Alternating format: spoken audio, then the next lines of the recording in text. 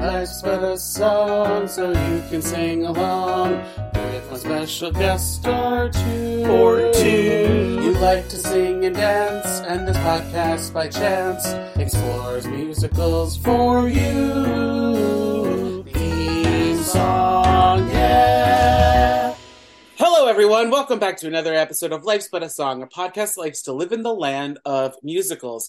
I'm your host, John, and with me today is a bestie of the pod who I think is trying to get back at me. Is Arianna Armon, everyone. Woo! Hi. How are ya? I'm good. It's not that I'm trying to get back at you. It's that I need a broader place to discuss how bad this movie, this show is. I need a platform. But honestly, while watching it, I was like, is she still trying to get back at me for Arya? That was my mistake. I mean, I apologize to you profusely on that episode. No, because I thought we should do this one before Arya came into the picture. Got it. Okay. Yeah, because this one is just so, I mean, it's really good if you're drunk. I recommend even listening to this podcast, maybe get a little drunk. And that's the only way to make any of this make sense. Yeah. And we're here today to talk about the 2012 Melbourne production of Andrew Lloyd Webber's Love Never Dies. The fact that it's called Andrew, I mean, it's really just called Love Never Dies. But right. Because when I had to rent this on Prime, I had to give this thing money. It says Andrew Lloyd Webber's Love Never Dies, and I'm like, okay, well, maybe this isn't something you should be proud of. But we're gonna blast him. I mean, the first thing to know about this show is that in the process of writing it, at some point, his cat stepped on his computer and deleted the whole thing, and that should have been the end right there. This is also why he now has a dog and no longer has cats. No, actually, that is not why. No, the Cats movie is why he no longer has cats. But I think this was like the first step towards that. Yeah, this was before the Cats movie, so we can't blame that. Anyway, right. The book by Andrew Lloyd Webber, Ben Elton, Glenn Slater. Who wrote Blackadder? What? You would think Ben Elton wrote on Blackadder, which is a freaking brilliant show. So you'd think. You'd think. Glenn Slater and Frederick Forsyth, who didn't have the foresight to not write this. Music by Andrew Lloyd Webber. Lyrics by Glenn Slater. Okay, so this Melbourne production is the stage production is directed by Simon Phillips, but the movie version, quote unquote, the pro shot of it is directed by Brett Sullivan. And according to S. Williams -48886 on IMDb, I'm giving this person the credit because God bless them. Yeah. 10 years has passed since the fire broke out in Paris, leaving only a mask behind. As the love story continues in Coney Island, New York. Sorry, it's just so I know. funny. Oh, I know. The Phantom's undying love has grown for the soprano singer Christine Daae. Christine, her 10-year-old son Gustave, and her husband Raoul, the Vicomte de Chagny. De Chagny, thank you. French is You're not welcome. My strong suit. Travel to Coney Island, where Christine is scheduled to sing for Hammerstein, but ends up singing for the mysterious Mr. Y. They don't know what lies ahead. Christine and Eric confess about their past. Christine and Raoul reunite with old friends, and Christine sings for her mysterious masked man once more. Hammerstein, is that supposed to be Oscar Hammerstein? Yes. I like dozed off for a hot second during this. Yeah. It's not Oscar Hammerstein, the one you know from Rogers and Hammerstein. It's the father. Oh, okay. It's the previous Hammerstein. Yes, because Hammerstein from Rogers and Hammerstein is the second. Right. But Hammerstein isn't a character, at least in this production. He's not. Well, and I think it was changed to Hammerstein for this production. If I'm remembering correctly, Hammerstein was not involved in the London production. Now we do have to mention like two things here. Number one, Glenn Slater is a lyricist. please remember that this is the man who brought us Positivity. So that's just what? keep Positivity. I don't know that one. It's from the Little Mermaid stage production. Oh, I understand now. Yeah. Got it. So like just like keep that in the back of your mind. Like that's the and then Frederick Forsyth. So Frederick Forsyth was not actually involved in this production. Frederick Forsyth was originally supposed to be the source material for this. He wrote a book called The Phantom of Manhattan at the behest of Andrew Lloyd Webber many years ago, which I did read when it came out. And as bonkers as this show is, there's some even more bonkers things that we may have to talk about as this goes on from that novel that, thank God, did not make it into this show. So it's like based, like, he had nothing to do with the show per se, but like the concept idea is like loosely taken from his novel that Andrew Lloyd Webber kind of collaborated or commissioned him to write or something like that. This is so dumb. Oh my God, no, it gets crazier. So okay. Oh, if you are drinking, if you are listening along and drinking, fun drinking game. Anytime we say the words 10 years in any context, or Coney Island, drink. You will be so drunk by the end of this. And same thing if you when you're watching if you like lose your mind and watch this, drink. Anytime 10 years is said, and especially and if they say 10 years old, 2 shots. Oh my God. Yes, and you will be so drunk. Anytime they sing Coney Island, it's never not funny. It's always funny. Hysterical. It's ridiculous. Also, Mr. Y, nobody picked up on this? Like on the way over? I read that in the summary before I watched the show, and I just went, are you kidding? Like, nobody tried. The other thing, too, is that he was initially Mr. X, which makes it like slightly worse that they changed it to Mr. Y. Mr. X at least makes it sound not like it's mystery. Like, which is why they changed it to Mr. Y. That was not dumb. That was not a mistake. That was not like, this was, let us hit you over the head. Oh my God.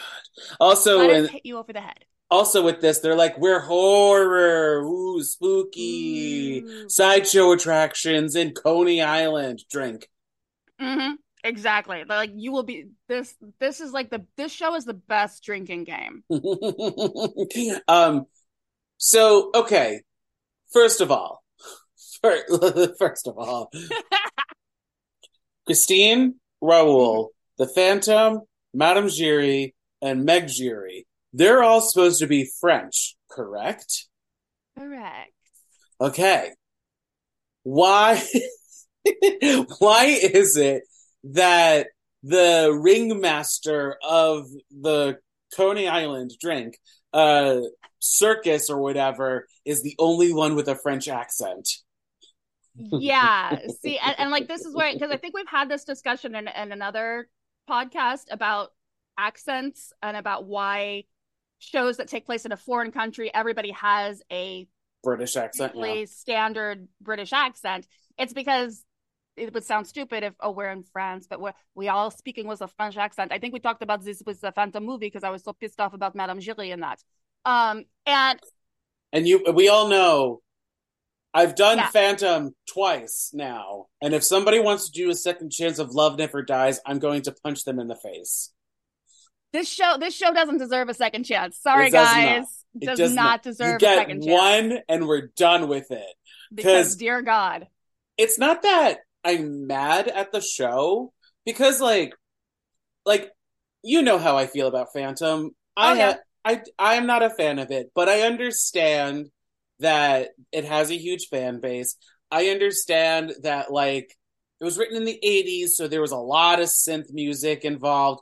That overture is, like, so fucking cool. I know, and you can't deny this, I know Andrew Lloyd Webber stole music from other people. Oh, no question. That's like not even, I'm not, I am not defending that in any way, shape, or form. Great. Ever. Great. But I understand, though, like, that one at least has the source material of the LaRue novel. It follows it pretty closely. I feel like they changed some details here and there, but nothing major. Yeah. Um, but this is based off of nothing, really. Hmm. He didn't steal. I feel like he didn't steal from anybody, which is a shame because. Musically, oh no, there we will talk about how much music he stole in this. Oh, really? Okay, because they were Like, the only no, one that there. Oh no. So first of all, the we'll only get one that into it. sounded the We'll only get one into that it. sounded like it Hmm. was stolen was "Till I Hear You Sing," the very first song that the Phantom Yeah. sings. See, and that one, the only thing I hear is in the beginning. I hear Minotti. I hear something. I don't know what I hear, but I'm like, I Uh-huh. know this at the very end. I know this song, Yeah. but um, and then it got me wondering. I was just like, okay, so I really like Jesus Christ Superstar. I understand Phantom. I get that Andrew Lloyd Webber tricked people into giving him billions of dollars for cats. What happened? So this, I mean, my opinion and the opinion of a few other people is this was his attempt. Phantom was his biggest success, obviously. It ran for 35 years on Broadway and only closed because Cameron McIntosh is a douche. But And it's running for what, like 30, yeah, almost 40 it's years in the West End? right. It's still running on the West End. There's a world tour out now. There's the Italian production just came out. There's a Spanish, like it's running. Um, so he's never had anything as successful as Phantom of the Opera. No. And there's this feeling that he was kind of trying to capitalize on that. Like he doesn't quite understand why Phantom is the success that it is. Therefore, just like taking those characters and like plopping them somewhere else and like continuing the story that did not need to be continued.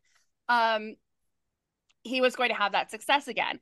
There was also speculation at one point that his goal eventually was to have Phantom running at the Majestic here and then to open Love Never Dies across the street at the St. James so that you'd have like, it would be like a 2 night thing, like the full Phantom story that you could go uh, one night to Phantom and the next Like night to Love Never Dies. like Angels in America in a way? Right. Why? What? Why? I don't know why. And the audience wasn't having it. I mean, we had a U.S. tour and we were not happy. Oh, this actually came to America. Oh yeah, no, there was a U.S. tour. That's how we got Megan Pacherno in Phantom on Broadway. Is she was Uh, Christine on the tour of Love Never Dies, and then well, so Love Never Dies premiered in February 2010 in the West End, and was a very different production. and apparently was a very different production. Still They terrible. It then went to Australia in 2011, which is the one that we watched. Right. And then it was in Copenhagen, Vienna, Tokyo, Hamburg. Then there was a US national tour, and then there was a world tour, and then in The 2023 world there tour is still happening. I get yeah, I'm just like blasting through it Oh through yeah. the Wikipedia page, and then there was a concert version in Mm-hmm. 2023. Um, and there's a concept album version, which I think is the list I sent you, Right. and then there's the London production that has its own track listing, and then there's the Melbourne one, which is the one that is now Right. the And the the version. Right. And the cast album and the London production are very similar. There's not a lot of differences there. And if you're like really psychotic, you can go read the blog I wrote when the cast album first came out, where I just like eviscerated it. It it's just so bad. It's so bad.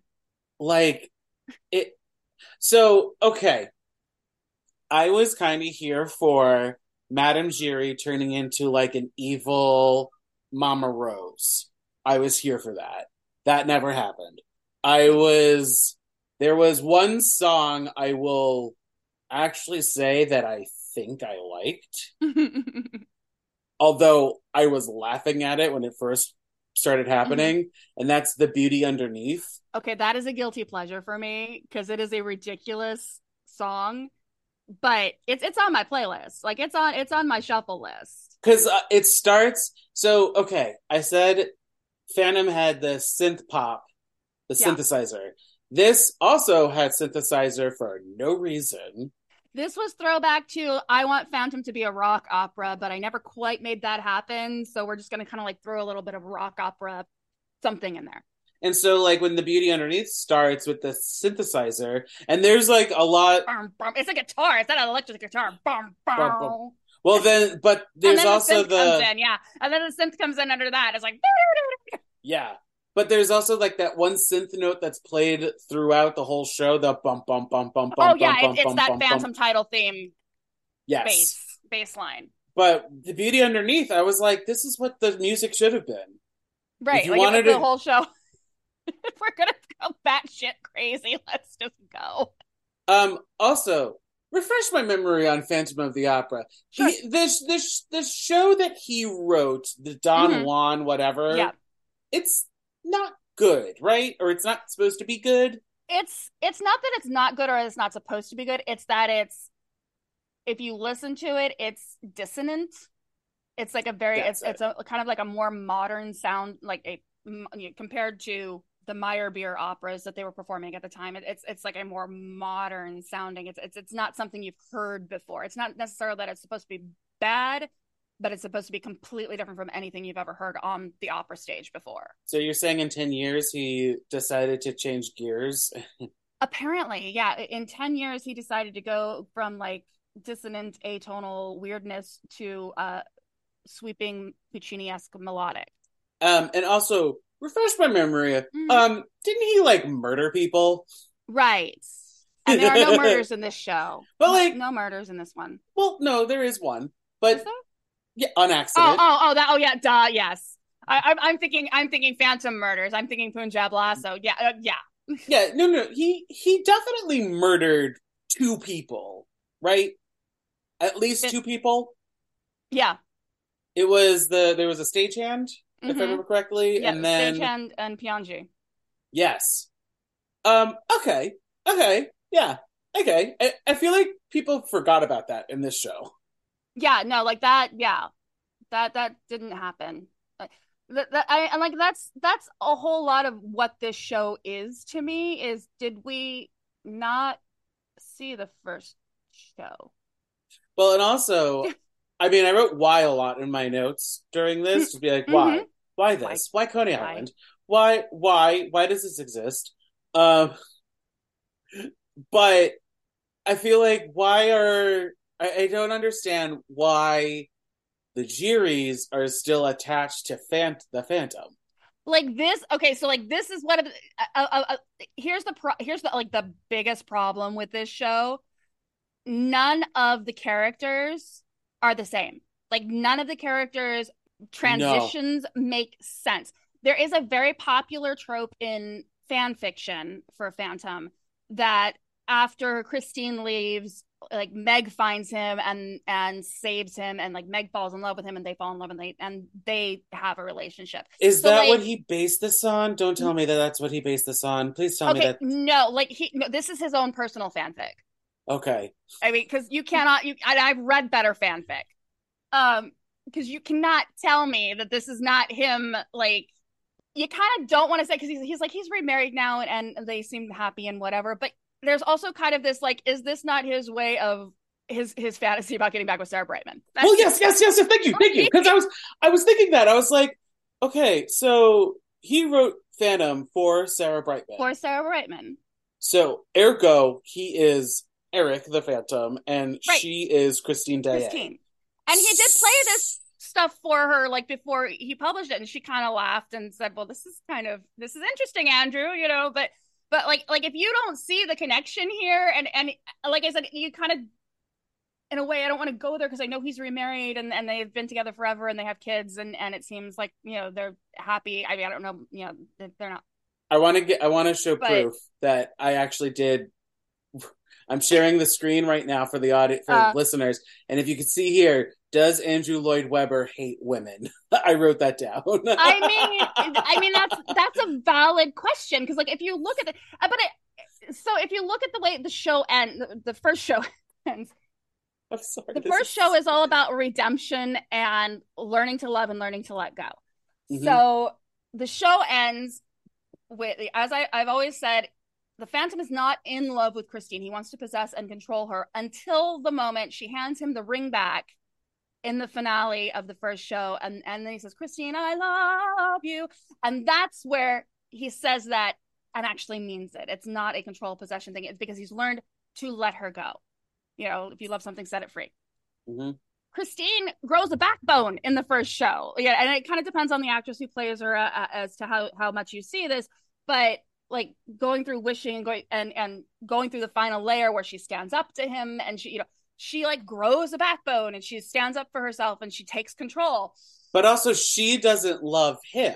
No, and there are definitely people who will argue this point, but no. My whole thing, he has her in a kind of a hypnotized state, and is playing on her loss of her father, and Yeah, because she thinks it's her father right, or whatever at right, first. and so there is I think she has a sympathy and an empathy for him. I think there is some kind of love there, but it's not a romantic love. She's not in love with him. So when did they fuck? Right. So according to how this goes, he lets her go. She goes off with Raul. Raul and she are going to get married and live happily ever after. And then apparently she had second thoughts. And somehow she came back and found him after like the mob came and supposedly tore up his underground lair or something. And apparently they had a crazy night of passion, which I find very unlikely since Wait, when was that? A 40-year-old virgin. When was that said? I don't remember that being said at all in this production. There's a whole 6-minute song about it. Oh, I may have been on my phone, not paying attention. Which one was it?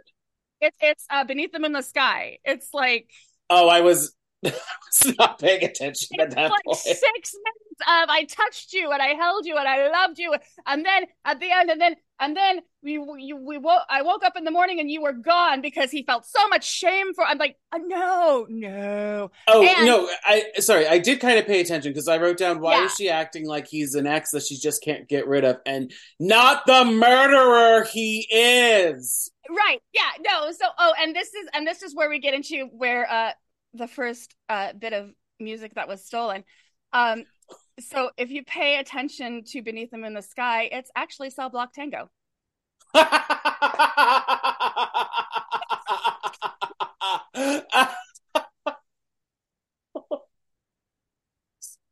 blame.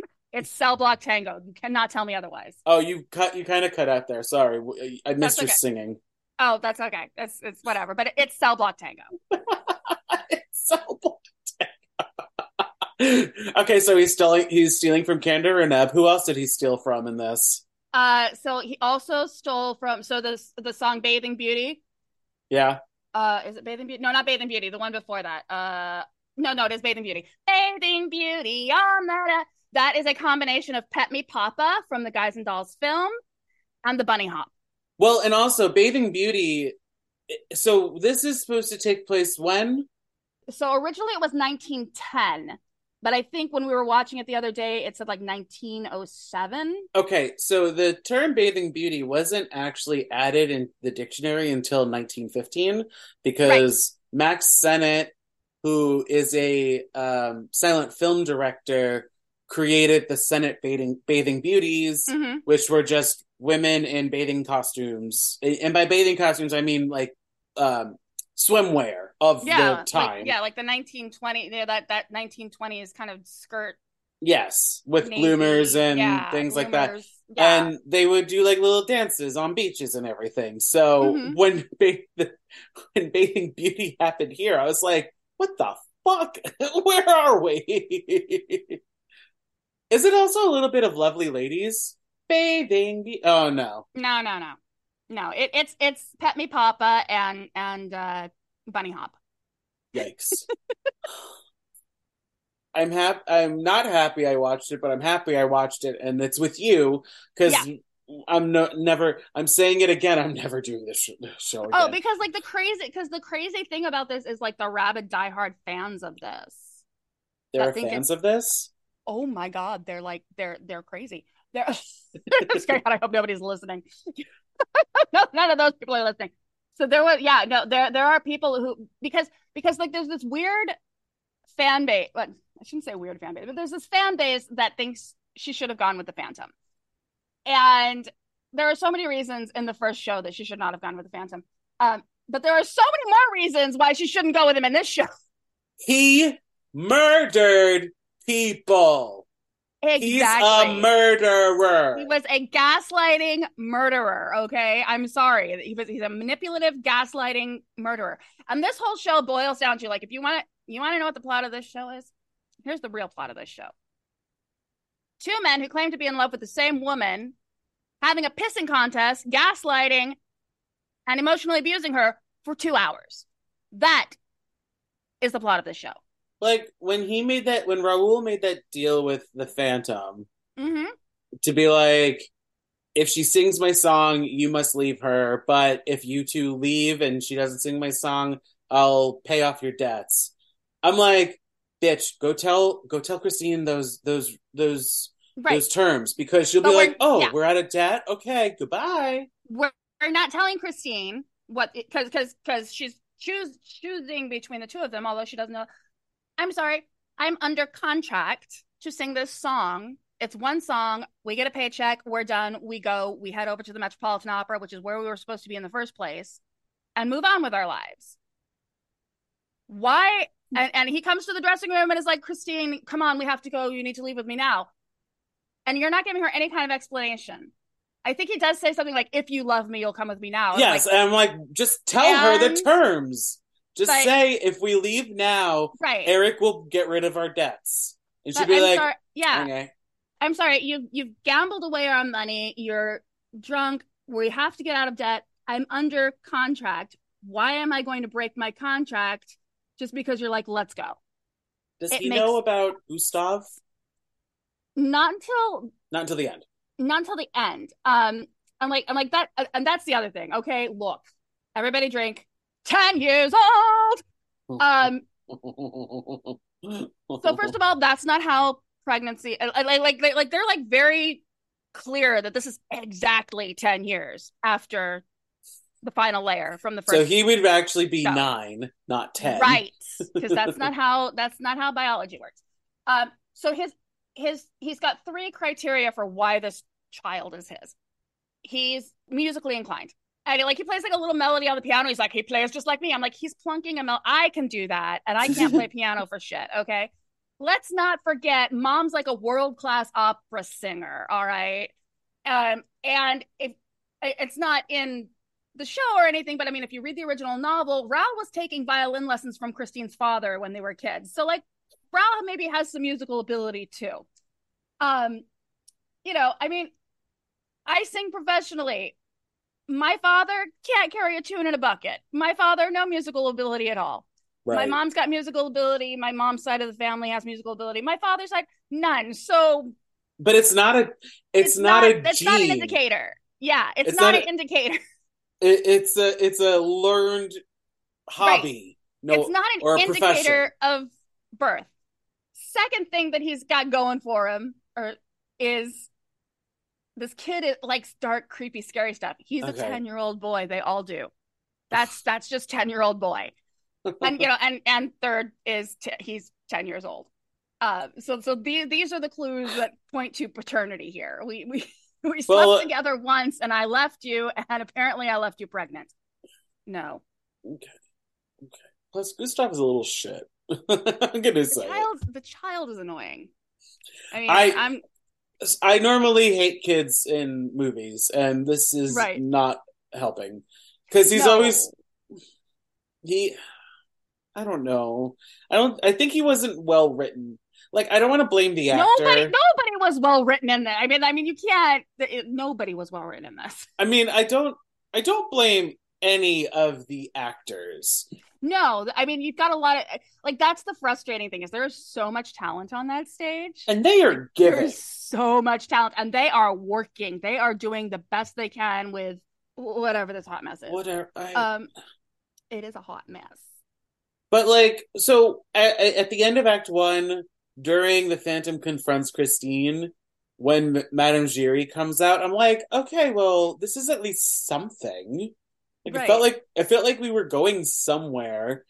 But the fact that it's Meg who loses her goddamn mind. I like the whole thing here is like Madame Giry in the original show was kind of the keeper of the secrets. Like she knew what was going on more than anybody else. Not that she knew everything.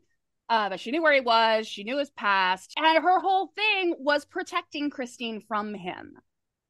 So Yes. now we have in the beginning of this show early on, we have this whole again like this 10-minute rant of Madame Giry about how dare Christine come back here? Where was she? She abandoned him. You were getting her away from him. That was kind of your whole thing.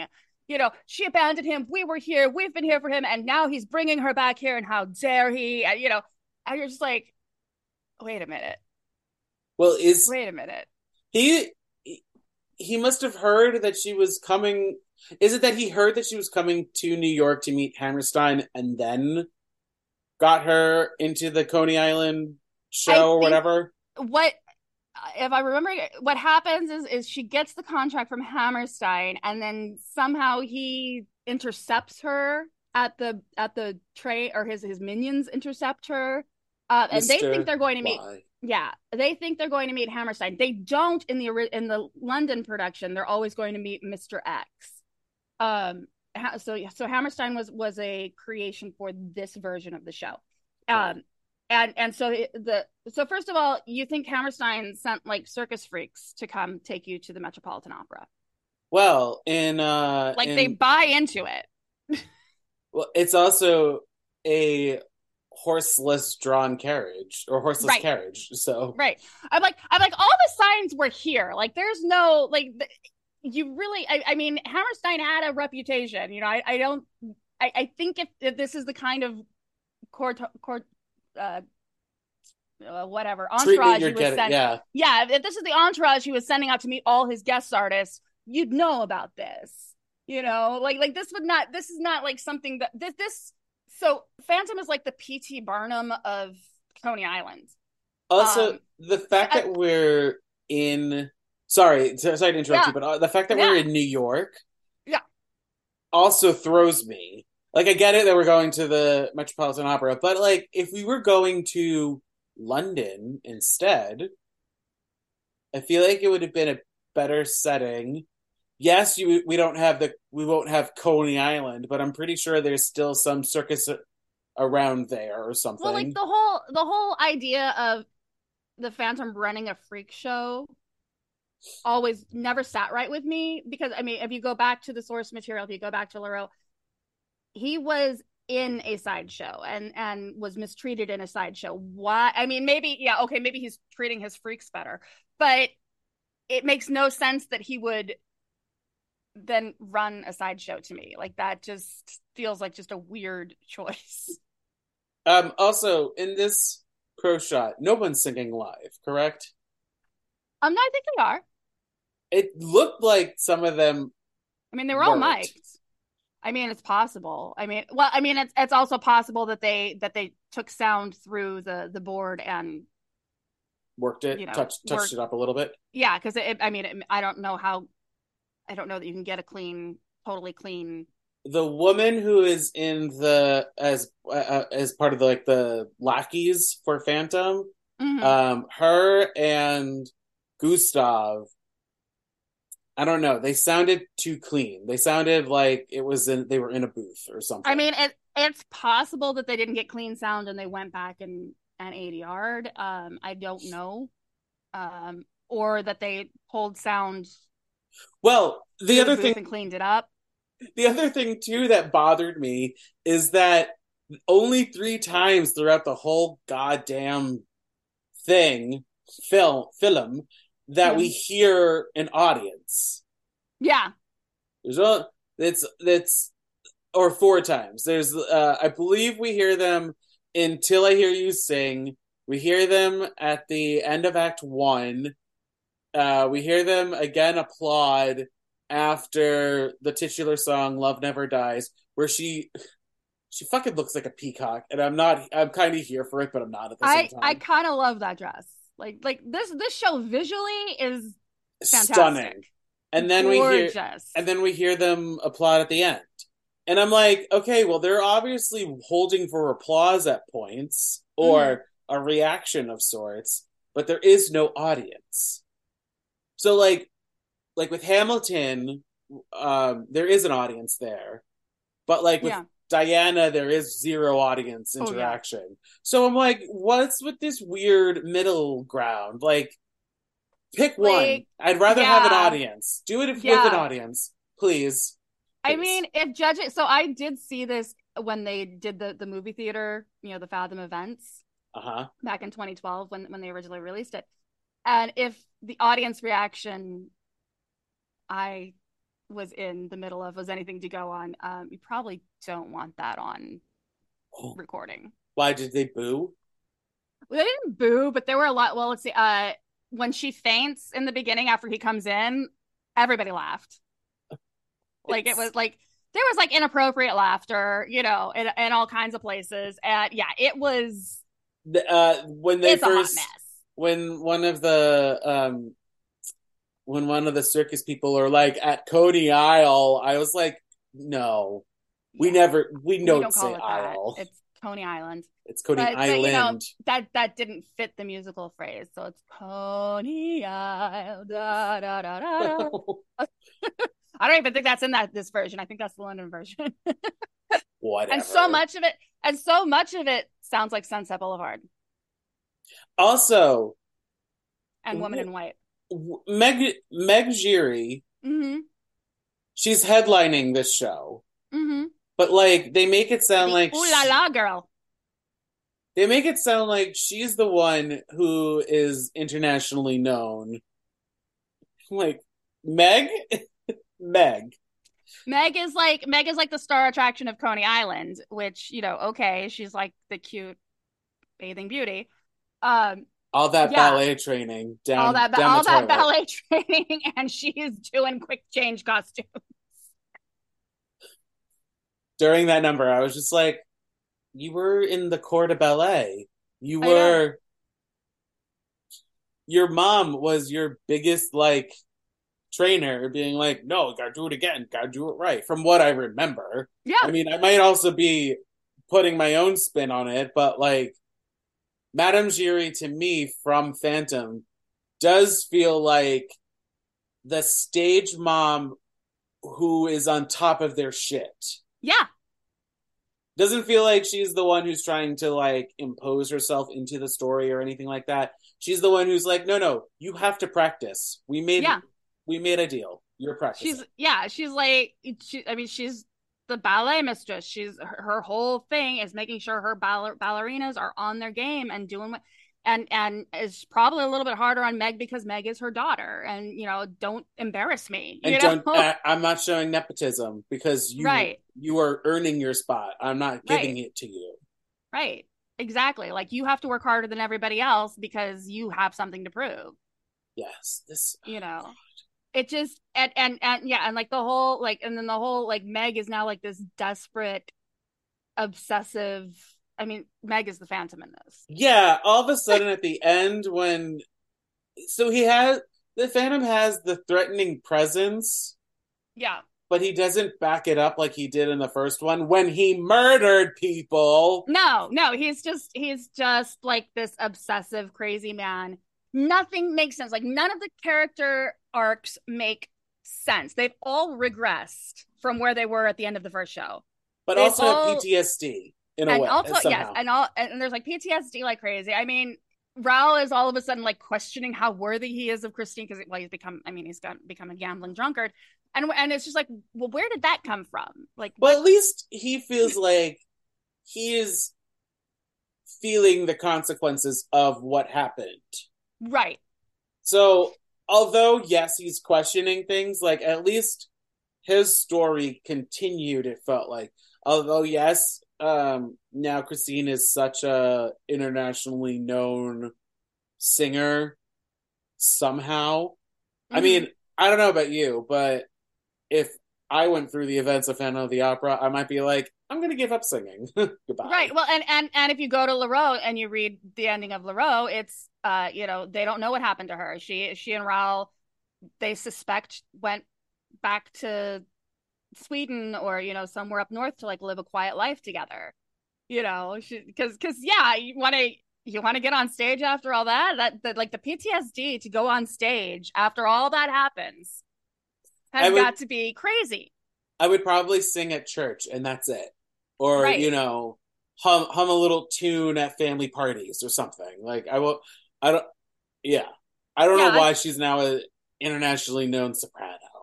Right, because apparently, and like there's also questions about like, was that really her dream to be a singer, or was that like her fulfilling her father's dream and legacy and then fulfilling the Phantoms? But again, this is Andrew Lloyd Webber basing it off of his relationship with I Sarah like, yeah, Brightman. no, I'm convinced this has definitely has at least something to do with his relationship with Sarah Brightman.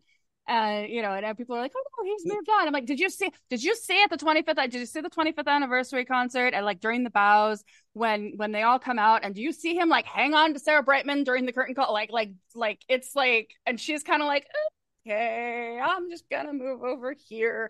No, Like no. it's This is my first time watching this, and I felt that way. I was like, oh, this mhm. is he's clearly Eric, and he's trying to show, no, no, I am the good guy. Ha ha ha, just a little misunderstood. Right. And there was no redemption here. Like I said, if anything, I mean, granted, he doesn't murder anybody in this, but he's even worse because he like the gaslighting is terrible. The emotional abuse. He's saying at the end of once he figures out that it's his kid, you stay here and sing or I'm taking the kid. I mean, come on. Yeah, because in Beautiful, that's when the Phantom steals Gustav, right? Yes.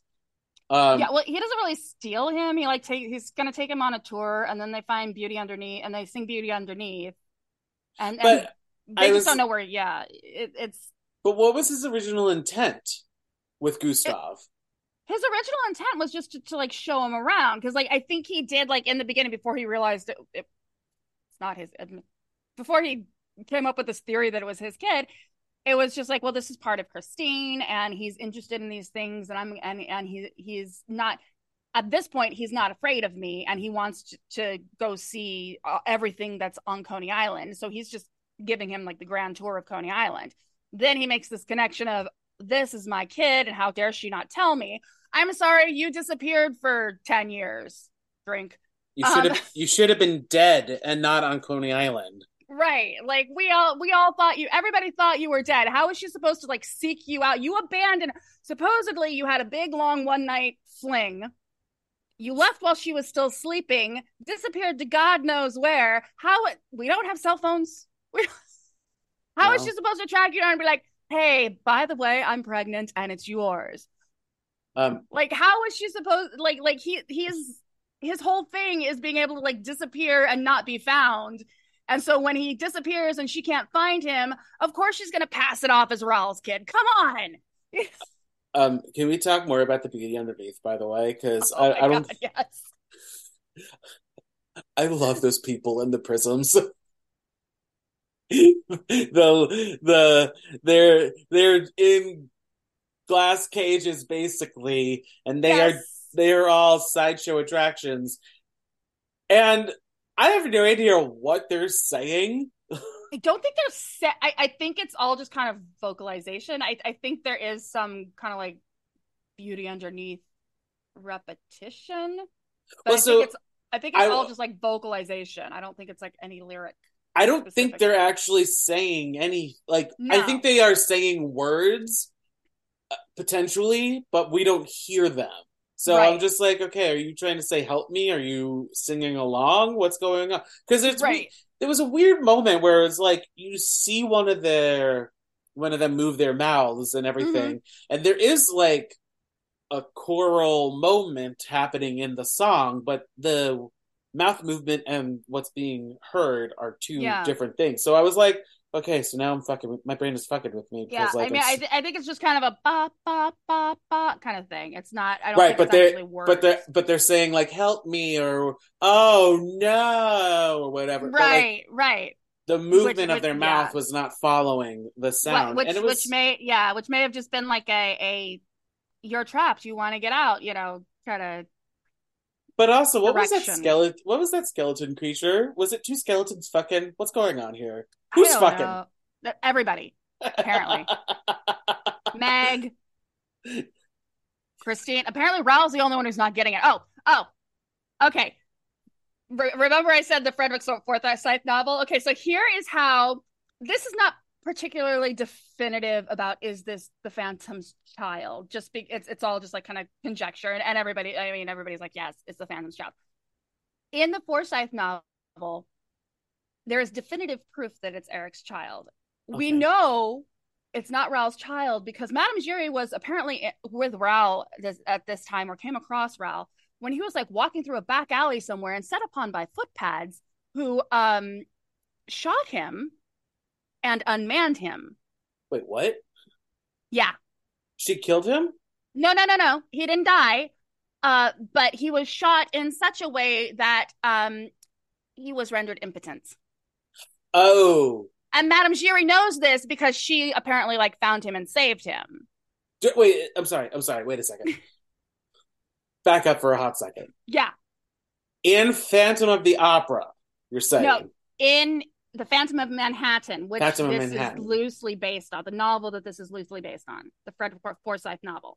It is revealed in a flashback Yeah. or something Yeah. that Raoul was shot in the nuts. Yeah. And Madame Giry knew about this. Because she found him like bleeding out in the alleyway or something. Who It's been shot years him? since yeah. Footpads. He was like being mugged. Oh, okay. Yeah. I understand. Yeah. Yeah. He was like being mugged. Was shot in the nuts. Was shot in the nether regions. Therefore, is either shooting blanks or can't get it up at all. I'm not really sure which. And Madame Giry knows this. So like this is how Madame Giry knows that the kid is the Phantom's. And Raoul in that novel he's not a drunk, he's not gambling, he's like this very shy, quiet guy. And he's useless. He's like a non-entity in that book. But yeah, that's how you know in that that I'm just grateful they didn't go that route in the show, but it would have worked. It would have been better, I think. It would have been a little bit more. It would have, yeah. I mean, this still kind of leaves it up to you. Is it really his kid? Is it not? Well, no, I guess Christine does kind of at the end admit that it's definitely his kid, but the definitiveness in the book is very different from the definitiveness. Wow, everyone. Wow. I wish you could all see John's face right now. I can't. I can't with this. Oh no, it's the book. Like I said, I have read better fanfic. I've read some pretty damn good fanfic. And when you're Andrew Lloyd Webber, and again, you've got Ben Elton. Like you can get whoever you want. You're Andrew Lloyd Webber. You've got more money than God. Even though some of your stuff isn't great, right? You like this just goes. I don't know where to go anymore with this. I think I'm done. Let's go into Sharp. Unless you have anything else you want. Oh wait, we have to talk about how it ends. Right. So Meg abducts. I'm gonna describe it. I'm just gonna describe it. Meg abducts Gustav while Christine is singing the Phantom song, Aria or whatever. Mm-hmm. She's going to potentially drown him, but everyone shows up to the dock except for Raoul because Raoul left. He bounced, and she doesn't throw Gustav in the water. She then pulls a gun out, tries to kill Phantom, tries to kill herself, ends up shooting Christine on accident, and then runs away with her mom. Christine admits to Gustav that the Phantom's his father. And then Christine, he runs off being like, fuck this, I don't care. He's not my dad. And then she dies in his arms, Mm-hmm. dies in the Phantom's arms. In ground operatic fashion, because clearly she has been shot, and yet she sings. And like, I had a friend over here with me watching it who'd never seen it before, and she's like, "How is she singing?" I said, "I know, because if you It's there's opera. no yeah, because there's no blood, there's no anything, but like clearly like she's been shot in the stomach, so like she's got no diaphragm, she's got no breath support. But oh my god, is she floating some gorgeous high notes? Although I mean, was it's like, the bar that like breaks on the set piece, so the on the dock set piece, I was mm-hmm. like, that's pretty cool that that broke. I'm not sure if it was supposed to or not, but like, what is it? Oh, did it break so we can see them? So we Mm-hmm. didn't have that. Oh, fuck you. Right, Okay, right, like this whole thing, and she's just singing beautifully as she dies, and it's like, and you're just like, I'm sorry, what? I can't. I can't believe that this is It's actually just, real. I know, and like it, like I said, it did not do well here, on tour, but like it's got like this incredibly rabid fan base that like when it was in production, when it was like being talked about, people were just like losing their minds over it, and I was like, Talk. This is like those movies that are now coming out, well, like the Disney movies where they're trying to empathize the villains of their old yes, cartoons. yes. Like let's give you a reason why this villain is the villain. No, no, no. They're just the villain. So Maleficent is my favorite villain because she's just mad that she didn't get invited to a party, and now we're gonna give her this whole crazy backstory. We don't need it. follow me on this train of thought. Okay. I think Andrew Lloyd Webber did Phantom of the Opera because he saw the success of Sweeney Todd, the Demon Barber of Fleet Street, and was like, I could write a horror musical and make billions off of it. And he did. So then, is it that he saw the success of Wicked and was like, oh, let me revisit Phantom and make him a more sympathetic character? No, Instead of doing a prequel, let's do a sequel. no, I really think this came down to Phantom is the biggest success I've ever had, and after Phantom, he didn't. I mean, Sunset Boulevard didn't really do well. Aspects definitely did not do well. Well, Sunset Boulevard has a life. Yeah, it has a life, but not. I mean, they didn't recoup. They lost money on Sunset. I mean, partly because Right. that set was so expensive. Uh, But I mean, you like, know, it's been done but before. yeah, There's talks of the movie, which we're still. right. But he did not have the success with anything post Phantom that he had with Phantom, and I think it really was him trying to figure out what it was about Phantom that made it so successful. And if I just take these characters and I write another show with these characters, Mhm. that's the formula. And it's going to do well. And it did it. And one of the things that I ask people who are like rabid diehard fans of this show, if let's take these characters and call them, Harry, Dick, and Sally. Let's take out all the Phantom references. Let's just make it this love triangle story, but we don't change anything about it. Like we deal with these characters as they are. Like these characters are horrible people. If you take Phantom out of it, does this story work? Would you be in love with this story? Okay, so there is no Phantom relations to it. So Right, there's still Coney Island. There's still the performative aspects of it. right. There's still the love triangle with one force But the being menacing and but you've another. got to, yeah, it would be menacing, but you've got to take out, like, you take out, he's not deformed, he's just No, no, I'm the just other saying suitor, he's the other yeah, suitor, but he's like the bad guy, right, and the good suitor is the boyfriend, partner, whatever. right. So I we're don't just taking, know. we've just got a love triangle story where, again, these men are fighting over this woman.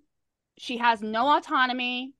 She's just going with it, and I they're don't know. lying to her, and they're like I feel without, like it would just be a carbon copy of Phantom of the Opera because this is like a sequel remake in a way where we're following Right. similar beats of Yeah. Phantom with this sequel, but yeah, I don't know. I'm just looking at his list of Andrew Lloyd Webber's list of credits, and oh, Cinderella. Oh, Cinderella. That was then turned Oh, to Bad Cinderella. Cinderella. Well, and then I forgot he did School of Rock, which was Which is fine. fun. It That was lasted fun. a while. Yeah, I saw it a couple Um, of times. I liked it. there's his version of The Wizard of Oz that happened in 2011 that I know now, or at least like a few months ago, had a revival on the West End. Hmm. So there you go. But it's not But coming here. it's not coming here. It did. It did actually. There was a tour in 2013. But who So knows that? I mean, I didn't know that. oh, and now Toto is a character in it. Oh, Wait, play, what? played by a human. Oh no. Oh Oh yes. no. Oh yes. Oh no. What was your West End break? Toto. Yeah, and so to go off what you're saying, aspects of love, I've never heard of that. Sunset Boulevard, like I said, has a life, but it's not Hmm. popular. Whistle Down the Wind was also a failure. The Beautiful Game, never heard of that really. Ah, and beautiful game. So here's a fun little bit of connection to this show. The title theme, "Love Never Dies," came out was originally presented in concert, sung by Kiri Takanawa at Andrew Lloyd Webber's 50th birthday party. It was called "The Heart Is Slow to Learn," which I loved. It's Okay. beautiful. It's the version of it that I sing. Um, and at the time, it was like, oh, this is for the Phantom. This is before Love Never Dies was a thing. It was just, oh, we're writing a Phantom sequel. Well, this is like the idea. And then it went away, and nobody heard about it again for a long time. Then he wrote The Beautiful Game, and because the Phantom sequel was at this time no longer happening, took The Heart Is Slow to Learn and turned it into a song called Our Kind of Love, which is musically identical. It's a lower key. It's kind of a belty thing with penny whistles, and I think Hannah Waddingham sings it. You can find it on YouTube, and it's actually pretty good. And then that show didn't do well, and then the Phantom sequel came back, and it got rewritten again into Love Never Dies, and went into Love Never Dies. I don't know of any. I could be wrong, but I don't know of any song that has been repurposed that way, like not talking about like when they do like those uh like jukebox things where they take a Rogers and Hammerstein show and like Uh-huh. pop it into a thing, um a trunk show. I don't know of any show that has taken a song pretty much full form musically, taken the whole thing, just kind of done a little reorchestration and re-lyric, and been in two completely different shows as two different songs. Well, I'm But looking at there's like no difference between it except the lyrics, and the orchestrations are a little different. I'm looking at The Beautiful Game, and it seems like a popular thing of Andrew Lloyd Webber Mm-hmm. is to present the show, rework it, fix the title, and then present it again somewhere else. Mm-hmm. Hello, Bad Cinderella. Hello, Love Never Dies. So, anyway, let's get into Sharp and Flat, shall Yes. we? Okay. Sharp, flat. So, in this section, we're going to highlight some moments, whether or not we talked about it. If we liked it, it's sharp. If we didn't like it or thought it could change, it's flat. I'm going to start with sharps because surprisingly, I found some sharps in this whole Oh no, fucking thing. there are definitely some sharps. I only found two, really. Well, I lumped them all into two different things. The cast and crew for doing their job. I'm sharpening Mm-hmm. that. I'm sharpening them. And I'm also sharpening the costume and set designs. Like, they spent money. Oh yeah. They spent a lot of money on that. And that's it, really. Yeah. What No, about you? honestly, same. Like this is a fantastic cast. Like the guy who played, like, the character's name is Squelch. You wouldn't know that from watching. Yep. But the henchman, the more heavy set one, the bald one, I that is. actually. Oh, good. Sorry, continue. Yeah, so that's Paul Tabone, who played Piangi forever in London and then in Australia, and then like he's incredibly talented.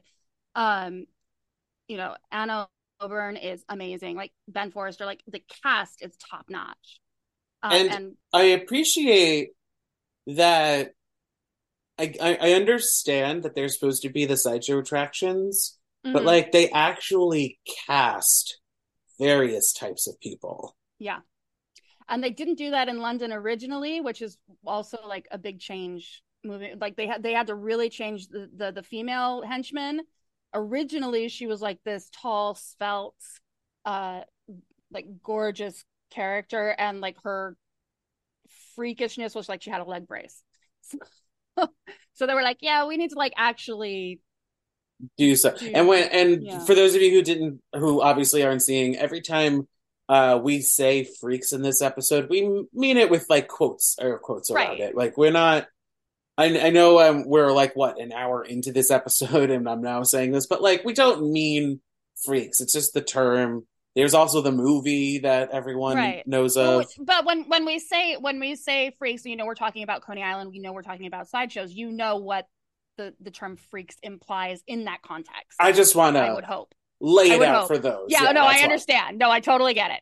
But yeah, like understand what the context is here. We're not saying that these people are freaks outside of the context of this show, but in the Hmm. show, this is a very specific thing. So like And that's definitely, yeah. any other sharps that you have? So again, same as you, sets and costumes. Like another reason this thing couldn't transfer to Broadway is it's too expensive to run. I mean, look at those sets and costumes. We Oh couldn't That my would God. be insane. I will say that I like a lot of the music out of context of the show. I love Till I Hear You Sing when that's sung well. Oh, again, going back to where did he steal music from? I will send you the video. So the title theme, Love Never Dies, it's stolen from a couple of places. Number one, the theme from the movie The Apartment, and there's a theme in Free Willy. What? There's a YouTube video. I will send you the YouTube video. Oh my But God. yeah, but that song is that music is very lifted.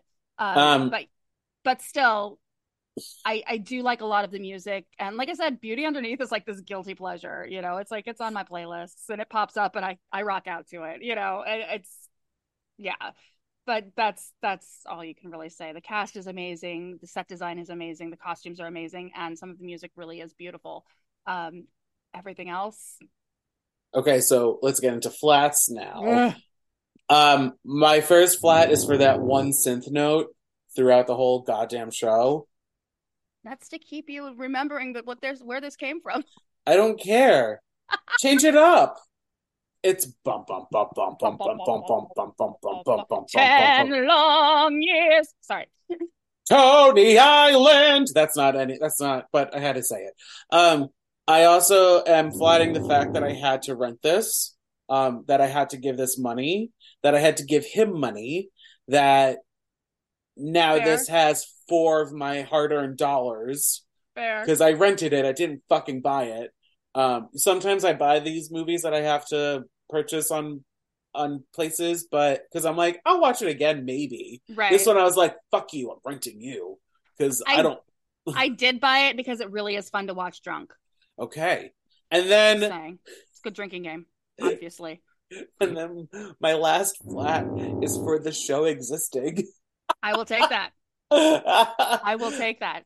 Like, as I know, there are some shows that people have done that we all have done that one show where we're Oh like, yeah. I just need the money. Right.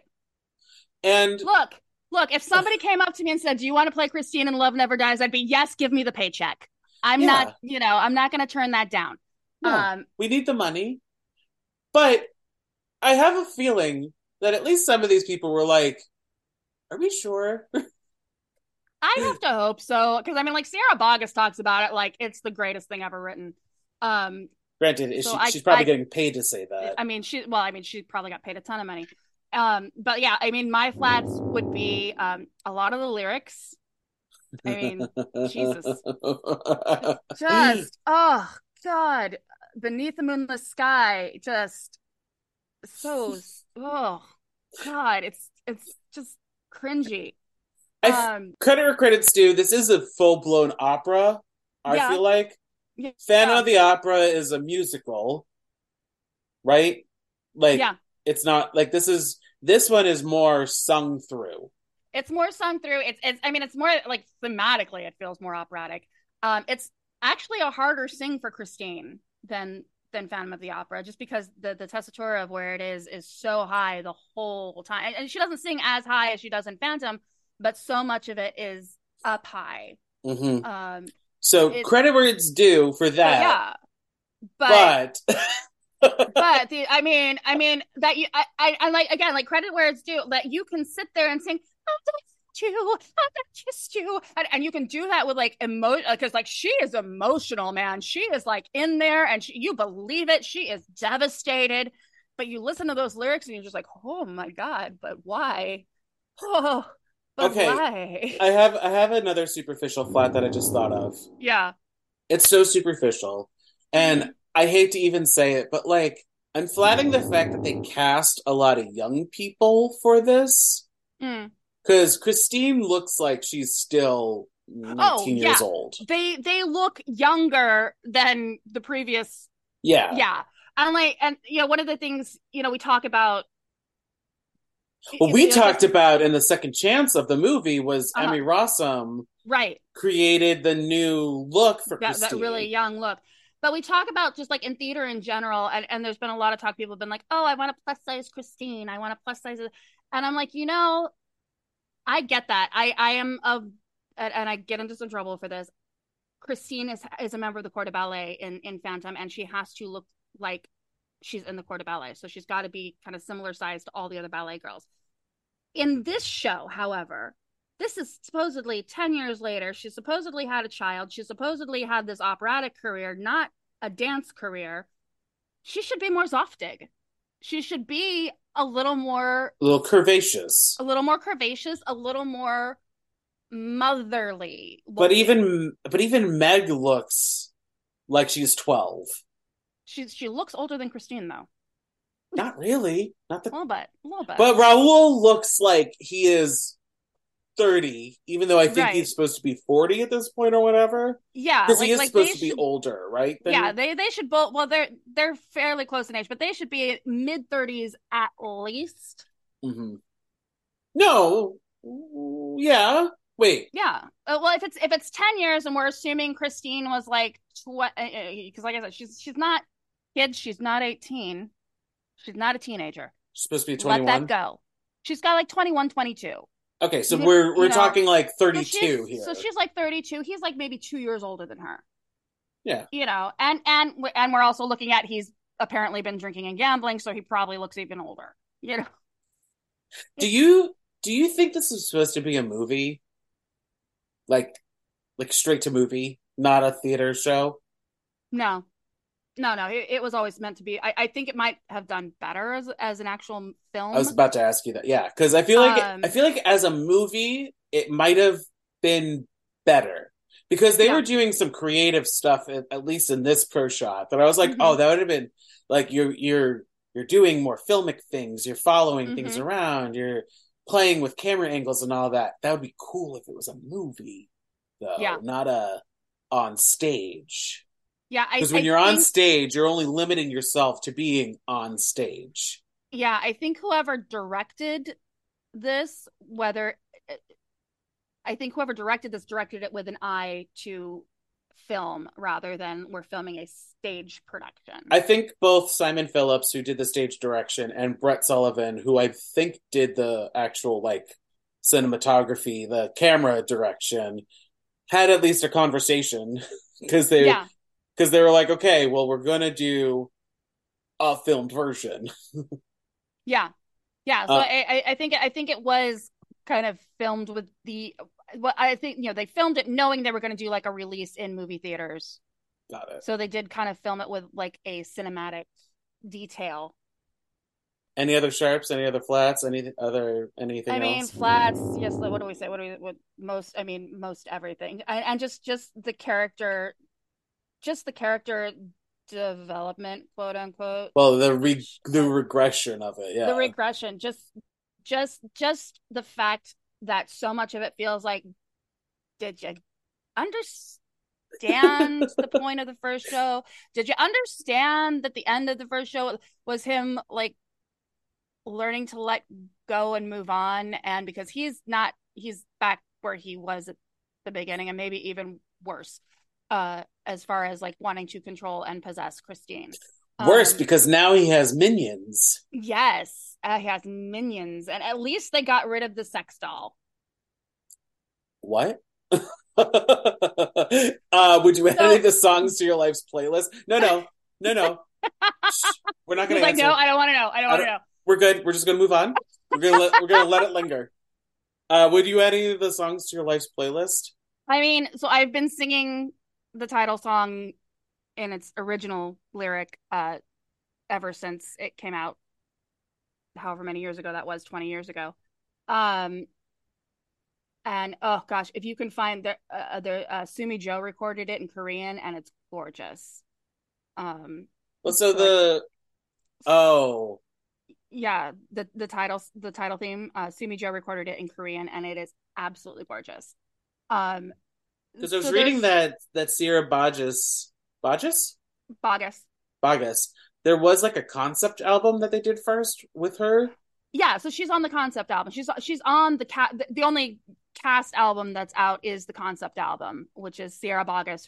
See, and this is where the whole Riera thing started with Ramin and Sierra, because they did the original London production and the cast album. Got it. So like the music, I like I said, I like Till I Hear You Sing. I think is a beautiful piece. And yeah, Beauty Underneath is like my guilty pleasure. It's on my shuffle list, and it pops up, and I kind of roll my eyes and laugh and dance along to it. Yeah. Out of the 30 songs in this version, mm-hmm. I think it's the Beauty Underneath. That what I would add, because he got one right. It's a numbers game. He had to get one right. Right. And again, I feel like though, if that was the music throughout, or majority of the music had that heavy, darker, rocker, synthy vibe to it, it would have been a completely different show. It would have been, I think it may have helped. It would have helped. I feel like there were ways to do a sequel that would not have been a rehash of the original show. A poor rehash of the original show with incredibly unlikable character. Like there's no one to root for in this show. The only person you can root for in the show is Christine, and you're rooting that she just walks away from both these guys, like takes the kid and runs. Actually, like, that's the only thing to root for in this show. I mean, I was rooting for Meg to drown Gustav. Or yeah, there is that too. The kid's annoying. I'm sorry, the kid's annoying. And on that note, Arianna, we're done with the episode. We did it. I am so exhausted after this episode, and I don't know why. Because it's that bad. So, Arianna, what do you have to plug or promote? Well, I mean, we've like passed Halloween, we've passed Christmas, and that's like my big time of year when I'm doing all the things. So now we're just back to focusing on what are we developing, because we need to get a cabaret out, we need to get some other things out, and now it's all works in development. Are you still going to be doing Glitter and Be Gay at 3 a.m. at the clubs? You ask that like that's not what I just do every night. I mean, Would you do Love Never Dies at 3 a.m. at the clubs? I have. There's that. It's the hardest slow to learn, but there is video of me on my TikTok doing that at a one of my what I do in piano bars at 4 a.m. videos. I mean, God bless you. When Jason and I covered Candide, and we got to Glitter and Be Gay. I was so flattered, you guys. Oh my God, thank you. Honestly, I think I said that in that episode. If not, I'll say it here. Like, you used to host an event, Tunes at Talia, here in New York, where it was like an open not a karaoke, but like an open mic night. Open mic piano bar, yeah. And I know I requested you to sing that the few times I went. And you're like, fine, I guess. I'm like, how many extra high notes can I put in it? And yeah, no, that's my whole thing is let me give you alternate high notes that you didn't ask for in everything. Just I my mean, I option up at the end of Back to Before. I mean, come on. my I'm favorite done. is when the mic is down at your knee and you're belting those high off the keyboard notes perfectly. It's just a stupid thing that I do, Some and Please nobody somebody asks cast for it. her. Somebody Please, cast for her the in love of something. God, somebody cast me in She'll something. sing Christine in this. Come I on. will sing. I will sing. I will sing. I will sing the actual lyrics to "Love Never Dies," and I don't like those lyrics either. For money though. Not for free. For money. And let me tell you, life may be fleeting on high B flats. That's just evil. That's just wrong. Why would you do that? Where can the good people find you? I am Lady Aria with an underscore at the end on both TikTok and Instagram. That's probably the best way to keep up with me. And uh, if you could defend this, I'd If I could love to defend hear this. it. Okay. I would love to hear. No, no, not Oh no, you. I no, yeah, mean, I was not gonna you. say because I'm not No, no, defending it. no. Sorry, this is now to the listeners because I'm about to plug my socials. So if you, the listener, can defend this, feel free. Go ahead. You can email me at buttersongpod@gmail.com. I'm on Facebook, Instagram, Twitter, and TikTok at buttersongpod. Um, do you? I can't believe I'm even going to ask this. Do you think this is Please. going to be turned into a trilogy? Ooh, ooh, is Christine going to come back because she's not dead? Oh Because my nobody dies god. in this world. Oh my god. Not dead yet. Not dead. Getting better. I did just see Spam a lot. It was great. Go see it. Yeah, no. I kind of think I feel like we're at the point with him where he's He's done with not this. not so much that he's even just done with this, but that he's more interested in doing new interesting takes of his previous shows. Like we've got that Sunset Revival in Mm-hmm. London. We've got this Cats taking place in the I'm ballroom so scene. fucking I'm excited for very that excited. Yeah, one. right. And the rumor and the person who brought this rumor, I don't really trust them or their sources. They tried to tell me that the Italian cast was coming to Broadway. I said absolutely not. We were only told to be available for a year uh, when we were auditioning. So no, that's not happening. But this person has come out with the rumor that they are working on a fully immersive Phantom of the Opera with the producing team of Sleep No More, which will open in Los Angeles in the next few years. I think that would be really cool. But like I said, the source I am not Mm. too trusting of. But it does kind of line up with what he seems to be doing with his properties right now. I think at this point, I think he may be more focused on getting because he has said he thinks immersive theater is kind of where we're going and like where things are headed. Oh, Um, interesting. Okay. which yeah, I don't necessarily disagree with. And I didn't see Sleep No More, but I did see this thing called Queen of the Night, which was the same kind of concept, and it was amazing. Um, so I think he's a little more concerned with updating things, with getting Just new stop. interesting things. I know. I think he should just I know. stop I and mean, have and he have does. He doesn't need. I mean, he doesn't need to ever do anything ever again. Like I said, he's got more money than God. He doesn't need. He doesn't need to do anything. He Phantom is can still just running on the West enjoy his End. retirement. Yes. You know. And if you want to be part of next episode's conversation, well, we're going back to classic Hollywood, everyone, and we're talking about Top Hat. Woo. Uh, Arianna, Yes. yeah. Did this go as you thought it was going to go? This Pretty much. episode? Okay, great. Yeah. Pretty much. Yeah. Thank you for coming back on, Of and course. we've got plans with you in the future, so don't you I, worry, I everyone. and nothing will be this terrible again. There's nothing that can possibly be this terrible. Well, we shall see. Oh my god! If you can find something worse than this, I will applaud you. Well, we shall see. Anyway, thank you everyone for listening, and bye for now. Bye. Special thanks to Justin Johnson for creating the podcast's artwork and to Nick Bombasino for composing the theme song and the jingles in this podcast. And thank you to CastBox for hosting this podcast. Bye again, everyone, and have a musical day.